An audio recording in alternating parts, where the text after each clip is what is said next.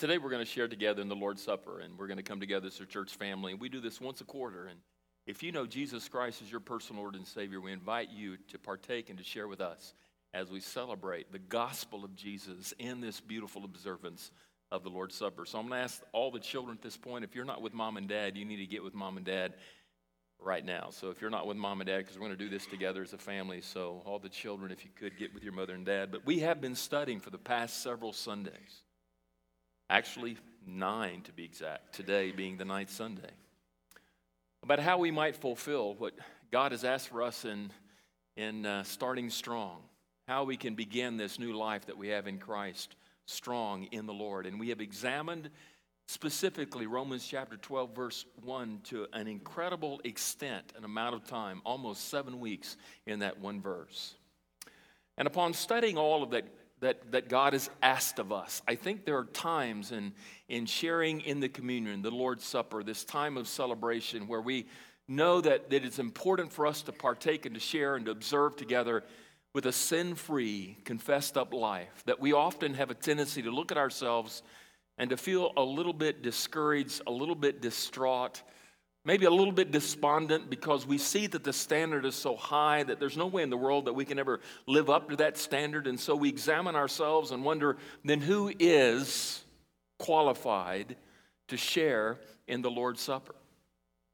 Who of us is without sin? And so we can have two viewpoints in this journey that God has called us to walk. There's the optimistic view and there's the pessimistic view. And I came across a little poem that helps us understand some of that. It's a poem about two frogs, and it's entitled it's entitled "Hang in There with Persistence." Listen to the beautiful poem. It says, "Two frogs fell into a deep green bowl. Only one was an optimistic soul, the other took a gloomy view. 'I shall drown,' he cried, 'and so will you.' So with a last despairing cry, he closed his eyes and said, 'Goodbye.'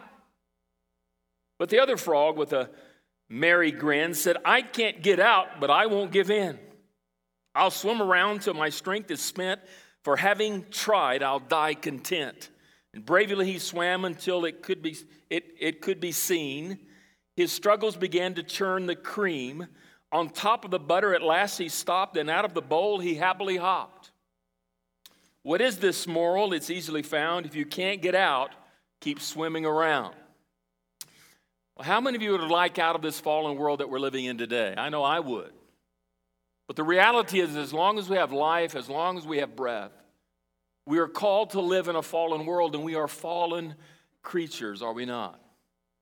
And because of our fallen world and the fallenness that we deal with and struggle with on a daily basis, we see the standard that's been elevated by these passages and many others.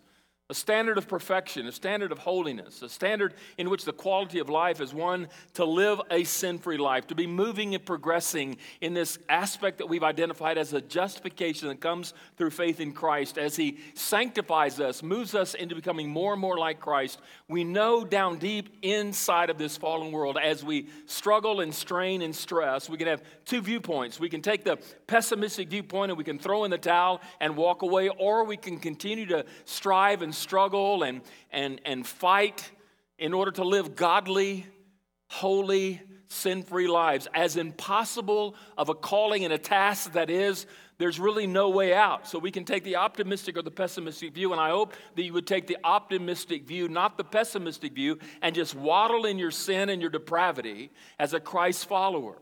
Not what we're called to do.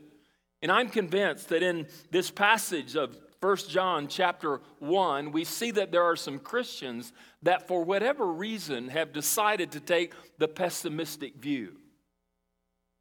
In 1 John 1:9, which is our key passage today, I want to set the stage for what we're about to talk about in the earlier verses that we see for us in this passage in 1 John 1. Because I'm convinced there are some people that God was addressing through the penmanship of John that for whatever reason had taken a pessimistic view, had decided to throw in the towel and to quit and sort of just a waddle in a sea of their own depravity, recognizing that there's no way in the world they can ever become the holy, consecrated vessels that God intended for them to be in Christ. And so they just chose to waddle in it.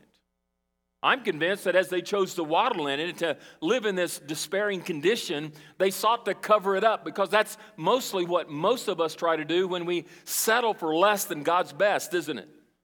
We come to church and we want others to believe and to think that we have lived godly, holy, sin-free lives all week long. But the fact is, none of us in this auditorium today have lived sin-free, completely godly lives. Have we? That's a question. Have we? No. If your neighbor didn't say no, punch him. Because they're guilty of what is happening in this church that God is addressing through the penmanship of John. Notice 1 John chapter 1, verse 5. Not on your screen, I just want to read this. For this is the measure we have heard from him and proclaimed to you, that God is light, and in him there is no darkness at all. That's the standard God. Light, no darkness. And if we say we have fellowship with him while we walk in darkness, we lie and do not practice the truth. Here we have people obviously who are claiming one thing and living another. But if we walk in the light as he is in the light, we have fellowship with one another, and the blood of Jesus, his son, cleanses us from all sin. We're going to see that at the end of our study this morning. But if we say we have no sin, we deceive ourselves, and the truth is not in us. But if we confess our sin, he is faithful and just to forgive us our sins and to cleanse us from all unrighteousness. But if we say we have not sinned, we make him a liar, and his word is not in us. Here we have in this passage, I believe, some believers that for whatever reason have decided that they have not sinned against God. They are either living lives of hypocrisy and cover up, or they're just living lives that are completely carnal, totally dejected, completely depressed, unable to see the power that's theirs in Christ through the Spirit of God living and dwelling in them, and have given up in the fight against sin.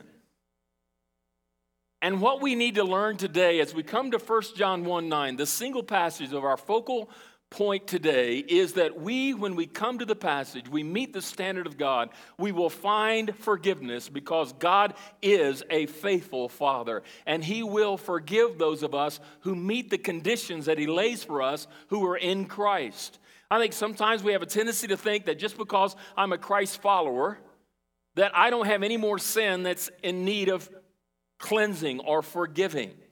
But the fact of the matter is that there's not a single perfect Christian that walks the planet that lives their life on a day-to-day basis. And because we came to faith in Christ through repentance, that means we admitted our sin, we asked for forgiveness, we abandoned that sin, that we must then continue, I believe, to live out that process of cleansing, of forgiveness, of repentance every single day, if not every moment of our lives. And yet, too often, I think it's the least thing that we do in our journey, in our walk of following Christ. And so God, through John's penmanship, helps us today as we celebrate the Lord's Supper to do so. Having then understood that through the conviction of the Holy Spirit of God, we are then to confess, and when we confess, we can receive cleansing. Why? Not because of our faithfulness, but because of his faithfulness. Because we're not faithful, but he is. So let's take a look at our first point today. And here we see in the text, how can I receive complete cleansing from my sin against God? Number one, there is a condition that must be met. There is a condition for God's forgiveness. And if I meet this condition, I have been promised that he will forgive and he will cleanse. Now, we must meet it if we are to receive it. And the choice is virtually ours, is it not? Not his. As we see in the text, he opens up with this beautiful word, if we confess our sin. If describes the condition that God sets. If. It's if we, not he, meets the condition. God has already done everything necessary in order to meet the condition. He did it through Jesus Christ. For God so loved the world that he gave his one and only Son, that whosoever believeth in him would not perish, but have everlasting life. He met the condition already by sending his one and only Son to take upon himself our sin against God and dying in our place. And through faith in him, we can then receive forgiveness. And so as he addresses these believers, he's saying to them that because you have already taken a position of forgiveness at salvation doesn't necessarily mean that you remain or have remained or continue to be sin-free if we confess.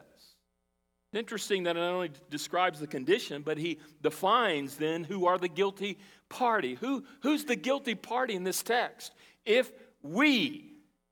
Now the word we is a word in the original language that is together with confess. These we confess is one word, but in the English vocabulary, to help in the understanding of what is being said and what is being described by God through John's penmanship, we need to separate them in the English language, not in the original language. And the word we confess, we who are in need of confessing. And he's pointing to those who are in need. And the ones who are in need are the we. We. You and I are in need of confessing. We who have sinned. If we confess, notice our sin, a personal pronoun that points to the individual born-again believer in Christ. It's interesting that John, as he is writing this, inspired by the Holy Spirit, has just told the church that no one can claim to have not sinned at all, includes himself in the sinning. We, our. In other words, there's no one that is excluded from the condition that God is setting if we confess our sin. If we do what? If we confess. That word confess means basically four things. It means I agree with God that his standard has been set by God and his standard has been elevated as to the standard by which I must live. Based upon that standard that I agree that God has set, I then admit, God, I have not met the standard. I have fallen short of the standard. I recognize and realize what the standard is. It is Jesus who was perfect, that your law that is perfect. You study that in life group today, did you not? And that the law is there to convict of sin and to set the standard of God, a standard by which we cannot live up to. No matter how much effort we put forth, we can never live up to the standard of God. And so we must then confess. We agree with God, the standard's there. We admit that we have fallen short. We have either done what God has said do not do, or we have failed to do what God has asked us to do. And once we admit that we have sinned, we ask for forgiveness. We call it by name what it is, sin. I just don't call it sin. Call it by its name. God, I cussed today. Or God, I got angry today, or God, I committed lust today, or God, I was greedy today, or God, I was selfish today. And we confess the sin by name. And we then must repent of that sin. We must turn from that sin. We must abandon that sin. We must stop doing what we are confessing to God. And until we have repented of that sin, confession has not taken place. I'm convinced that most of our confessing today is the first three. I agree with God that his standard is way up here. I admit that I have missed the standard, and I ask for forgiveness. Now, God, let me keep right on doing the thing that I was doing before, and I'm going to come back and do it all over again. And then I'm going to agree with you that I shouldn't do this, and I'm going to admit that I've done it. I'm going to ask for forgiveness and go right on and do it again. That's not confession. Confession relies upon a power outside of myself through the Holy Spirit of God that enables me and empowers me, as we've seen in this whole sanctification process, to turn our backs on sin and to say no to its influence and its impact, and to seek in the power of the Spirit to reject and to resist doing it again. And once we then confess, that's what he desires from us. We see that he demands honesty and that we must confess he calls it what it is, sin. That's a word you don't hear much in the modern day church, the word sin. It's not popular because nobody wants to be told they're sinners. Do you like to be told you're a sinner? Anybody in here? I know I love it. I do. I was getting some instructions back here before we got up here today. And, we all love instruction. We all love correction. We all love help. Hey, you're not quite doing it quite the way it needs to be done. And I know about you, but we all have a hard time with that.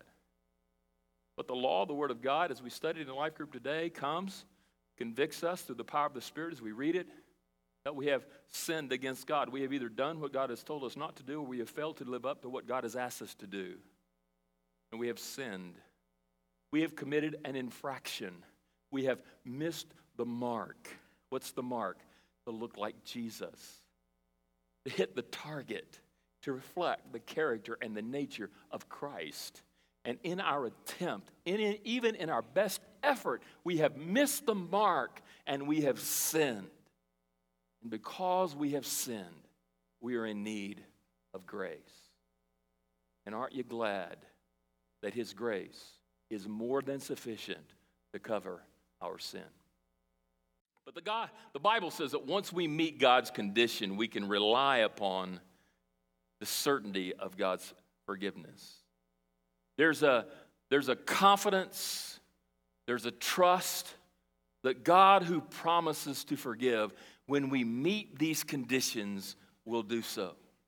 And this certainty, this conviction, this confidence doesn't come just sort of out of the air that we just sort of reach for it and grab it. It doesn't come in and of or within ourselves. It comes from a God who is described as one who is faithful and He is just. He is a faithful and He is a just God. I like this part. It says He is faithful.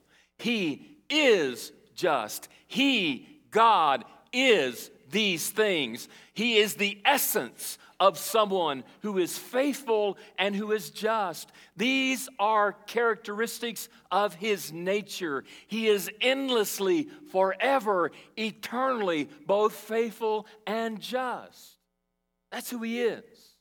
And when we meet these conditions that He has said, if we confess our sin, He is faithful, He is just to forgive and to cleanse. He is, based upon the essence of His nature and His character. He is faithful, by meaning God is a faithful God. That word faithful is a huge word. It means He is reliable, He is trustworthy, He is dependable. He will not let you down.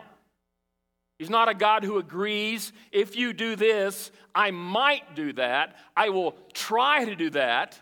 I will do that. I will meet my promise. I will step up and be dependable, be reliable. You can have conviction, have confidence, and be certain that if you confess your sin, I will be faithful to do what I have promised that I will do. I will be faithful. But not only that, He says, I will be fair.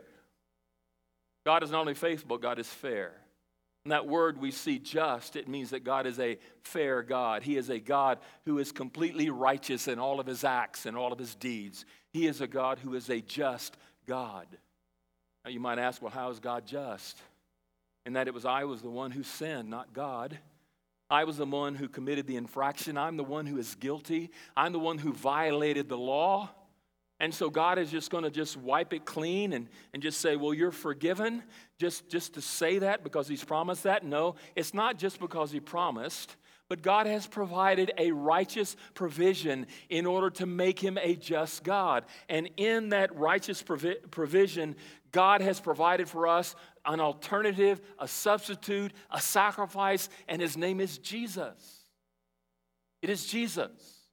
For Romans 3:23 says, all have sinned and fallen short of the glory of God. But Romans 6:23 says, the wage of sin is death. But in the wage of that sin, Jesus came down, sent by the Father to die on a cruel cross on that altar called Calvary, where He took upon Himself our sin against God. Those of us who have placed our faith, our trust, our confidence in Him, that once we do that, we can be certain that He will forgive.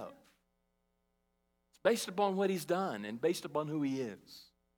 As a loving Father, we can turn to Him. We can run to Him. Not run from Him, but run to Him. And as we run to Him, we find the essence of the character of a God who promised, if you confess, I will be faithful because I have already provided a sacrifice in my Son Jesus. the ultimate sacrifice, one who was perfect, took upon himself your imperfections, died in your place, justifying the demands of the law and justifying the demands that I have. And because of that, you can be forgiven. Well, we met the condition that God has said, and we have confessed our sin. We understand that once we do, we're convicted of the power of the Holy Spirit and through the Word of God, and we can be certain that He will forgive. How complete is this forgiveness? How complete is it? I think sometimes when we come to God and we are convicted and we confess our sin and we know that God is faithful, we know that God is just, that somewhere deep down inside, we wonder, can I be certain? Can it be complete? Is it in totality been washed away? Because sometimes after confession, be honest, we don't feel clean, do we? We don't. And the enemy sort of, I think sometimes wants to sort of play a trick on our minds and our hearts.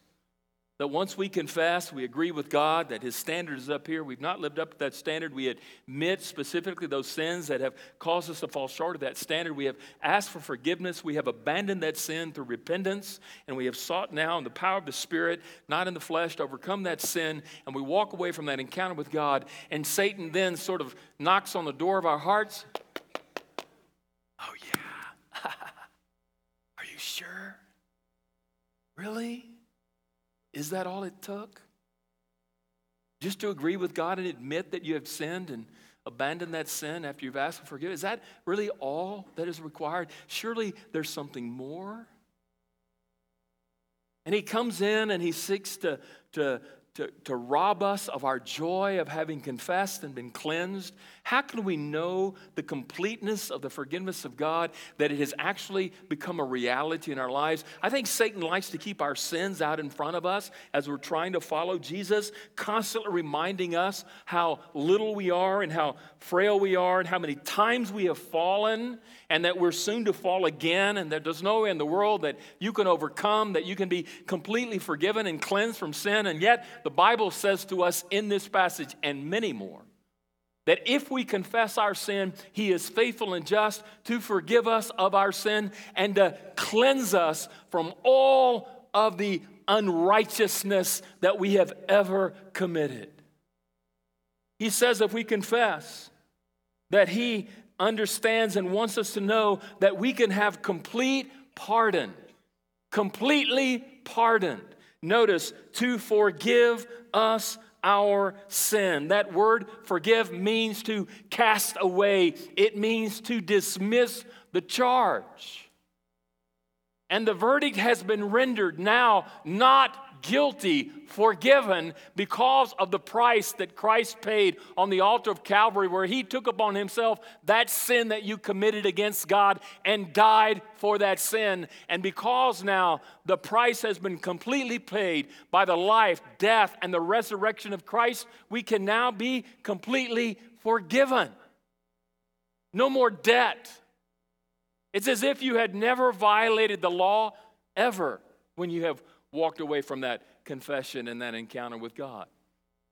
Most of us remember that when we came to faith in Christ, I hope you do, that there was a moment in time when you were convicted of your sin and your need for Christ. We've already sort of alluded to that, the Romans 3:23, that all of us have sinned and fallen short of the glory of God. In Romans 6:23, the wage of that sin is death. But the gift of God is eternal life through Christ our Lord. That if we confess with our mouth Jesus is the Lord and believe in our heart that Christ raised Him from the dead, we will be saved, according to Romans 10. We will be saved. And upon the moment of our salvation, when we were cleansed by the power of the Holy Spirit, upon our profession of faith and our confession of our sin and our repentance of our sin, and we turned in repentance and we turned toward Christ, then we were cleansed at our salvation experience. We were cleansed. I think that's one of the main reasons why many say this little prayer that many are asked to pray in many modern churches today, and they leave out the word repentance. Check it out. And the Bible says without repentance, you can't be saved. We admit that we're sinners and we ask for forgiveness, but without repentance, there is no salvation. We must turn from a life of sin and turn to Christ. And the moment that happens, the cleansing power of the Holy Spirit comes in, and we are forgiven and we are cleansed. All of our past pre-conversion sins are forgiven. The slate is wiped clean. There's no more charges because Jesus died on the cross for that sin. Isn't that great? That's a once-in-a-lifetime experience. Once in a lifetime. But the word that is being used here for forgiveness is also a one-time experience. But it's a one-time experience for believers, not unbelievers, because that experience is never repeated. But this, to believers, is a repetitive experience.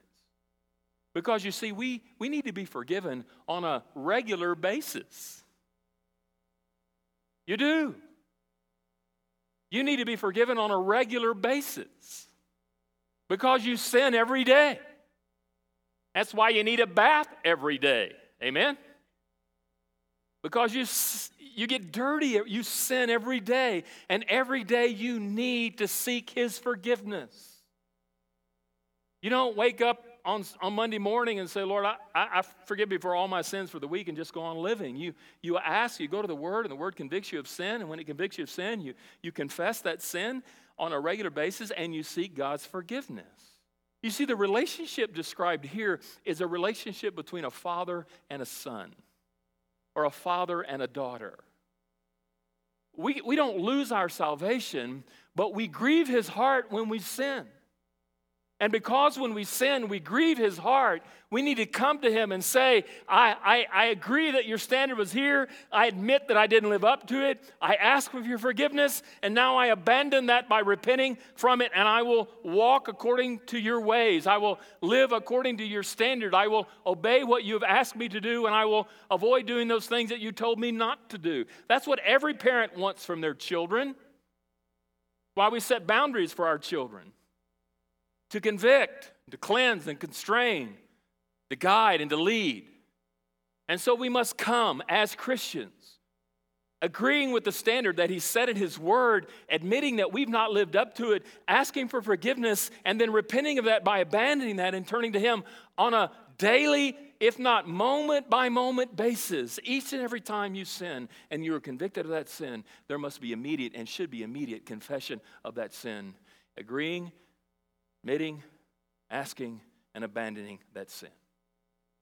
Affirming your forgiveness by relying upon the Holy Spirit of God. But we need forgiveness. Not only do we need forgiveness, we need cleansing. Because He says He is faithful and just not to forgive us of our sin, but to cleanse us from all unrighteousness. This word unrighteousness means that which is wicked, that which is evil, that which is carnal, that which is selfish, that which is of the flesh, that which is vile. And so because we are Christians still struggling with the flesh, as we saw last few Sundays in our struggle between the spirit and the flesh, sometimes the flesh wins out, doesn't it? And we sin. And when we sin, that brings a stain in our lives. It soils our hearts, so to speak. And we need a moral cleansing. We need cleansing. We need to be pure. We need to be cleansed. We need to be not just forgiven, but wiped clean. That's a one-time experience, as I talked about already, when we become saved. The Holy Spirit of God comes and He cleanses us from all of our past sin. But as we seek now to follow Jesus, we don't live up to His standard, and guess what? We sin. And when we sin, we get stained. We get dirty. We become unclean. We grieve the heart of God, and it needs to be confessed so that our relationship with Him can be renewed, revived, and restored. As somebody mentioned a couple of months ago that I've never seen your truck dirty. The only one I know who keeps a cleaner truck than me is Mike. And I like to come to church on Sunday mornings with a clean truck. I don't know why. And we were on a trip this weekend to a funeral down in the heart of Texas and came back, and I've got bugs all over the front of my truck and some bugs on my windshield. And I was thinking about coming down here. My truck's not clean. And I wash it periodically, and sometimes I wash it by hand, and sometimes when I'm in a hurry, I go through one of those washing things. And I like a clean truck, but there's a certain place in town of which I'm not going to mention that when I'm in a hurry and I just don't have any other place, I go by there and it cleans my truck, but it doesn't clean it to my standard. You know what I'm talking about? And so when I get it home, I have to wipe it down again after I paid $8 to have it cleaned because it's not clean according to my standard. I think sometimes we come to God and we want him to cleanse us and forgive us by our standard, not his. God is saying, I want you clean by my standard. Because my standard is a superior standard. And I wonder if we have settled for a standard less than the standard of God. For the standard of God can only be met by the blood of Jesus. Many modern churches today have gotten away from the blood of Christ. But as we observe the Lord's Supper in a moment, as we're reminded of the blood in the cup where we have the grape juice, not cranberry juice, we are reminded that the blood, the life that was spilled on the cross of Calvary, only that blood can cleanse us from our sin. Let's stand and let's sing this song together. Well, our deacons come forward. Little Johnny was, he had one of those sand pits in the backyard that his dad made for him. He loved to play with trucks and loaded stuff, and he played a lot in that, and he would get filthy when he would come in and he was called for dinner. And his mom made a habit of every night right before dinner, little Johnny was to take a shower before he could come and eat dinner. He was literally that dirty. And on one particular occasion when he was coming in, it was time for supper and to take his shower. He had a debate with his mother about that. Some of you parents don't know what I'm talking about, right? And he put up a pretty good argument as to why he didn't want to do it this time. And he said, Mom, I don't want to take a bath just this one time. She said, Johnny, you and I have talked about it many, many times. You must take a bath. You are so filthy. You are so dirty. You need to come to the table clean before you can partake with the family. And he said, but Mom, just this once, couldn't you dust me off? I think sometimes we want to be just dusted off rather than having a heart that's been thoroughly cleansed by the convicting power of the Holy Spirit and the cleansing work of the Spirit in us. For he says that if we confess our sin, he is faithful and just to forgive us of our sin and to cleanse us from all unrighteousness. Jesus paid it all so that we might be cleansed from our sin. Let's not come to this table today dusted off. Let's seek a thorough cleansing from every sin in our lives so that we not be guilty of sharing in this time together in an unworthy fashion, which in and of itself would be sin. So as a born-again believer in Jesus Christ today, born of the Spirit and baptized in the water of Christ, we invite you to share with us in this time of celebration as we celebrate the greatest news of all, the gospel of Jesus, in this time of the Lord's Supper.